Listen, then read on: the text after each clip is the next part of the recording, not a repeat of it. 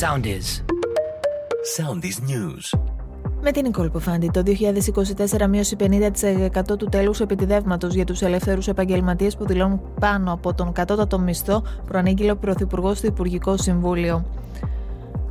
Οι Ισραηλινές δυνάμεις άμυνας έδωσαν στη δημοσιότητα πλάνα που υποτίθεται ότι δείχνουν τη χερσαία επιχείρησή τους στη Γάζα. Το Ισραήλ εξόντωσε σε αεροπορική επιτρομή έναν από τους εγκεφάλους των σφαγών στα Κιμπούτς της 7ης Οκτωβρίου.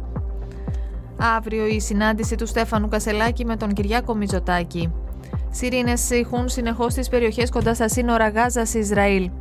Ο Πρωθυπουργός Νετανιάχου έδωσε το μήνυμα ότι το Ισραήλ δεν πρόκειται να κάνει πίσω, λέγοντας ότι δεν πρόκειται να υπάρξει εκεχηρία.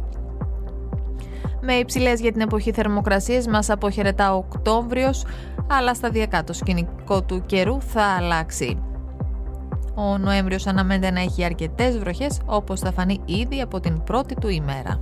Ακολουθήστε μας στο Soundis, στο Spotify, στο Apple Podcasts και στο Google Podcasts.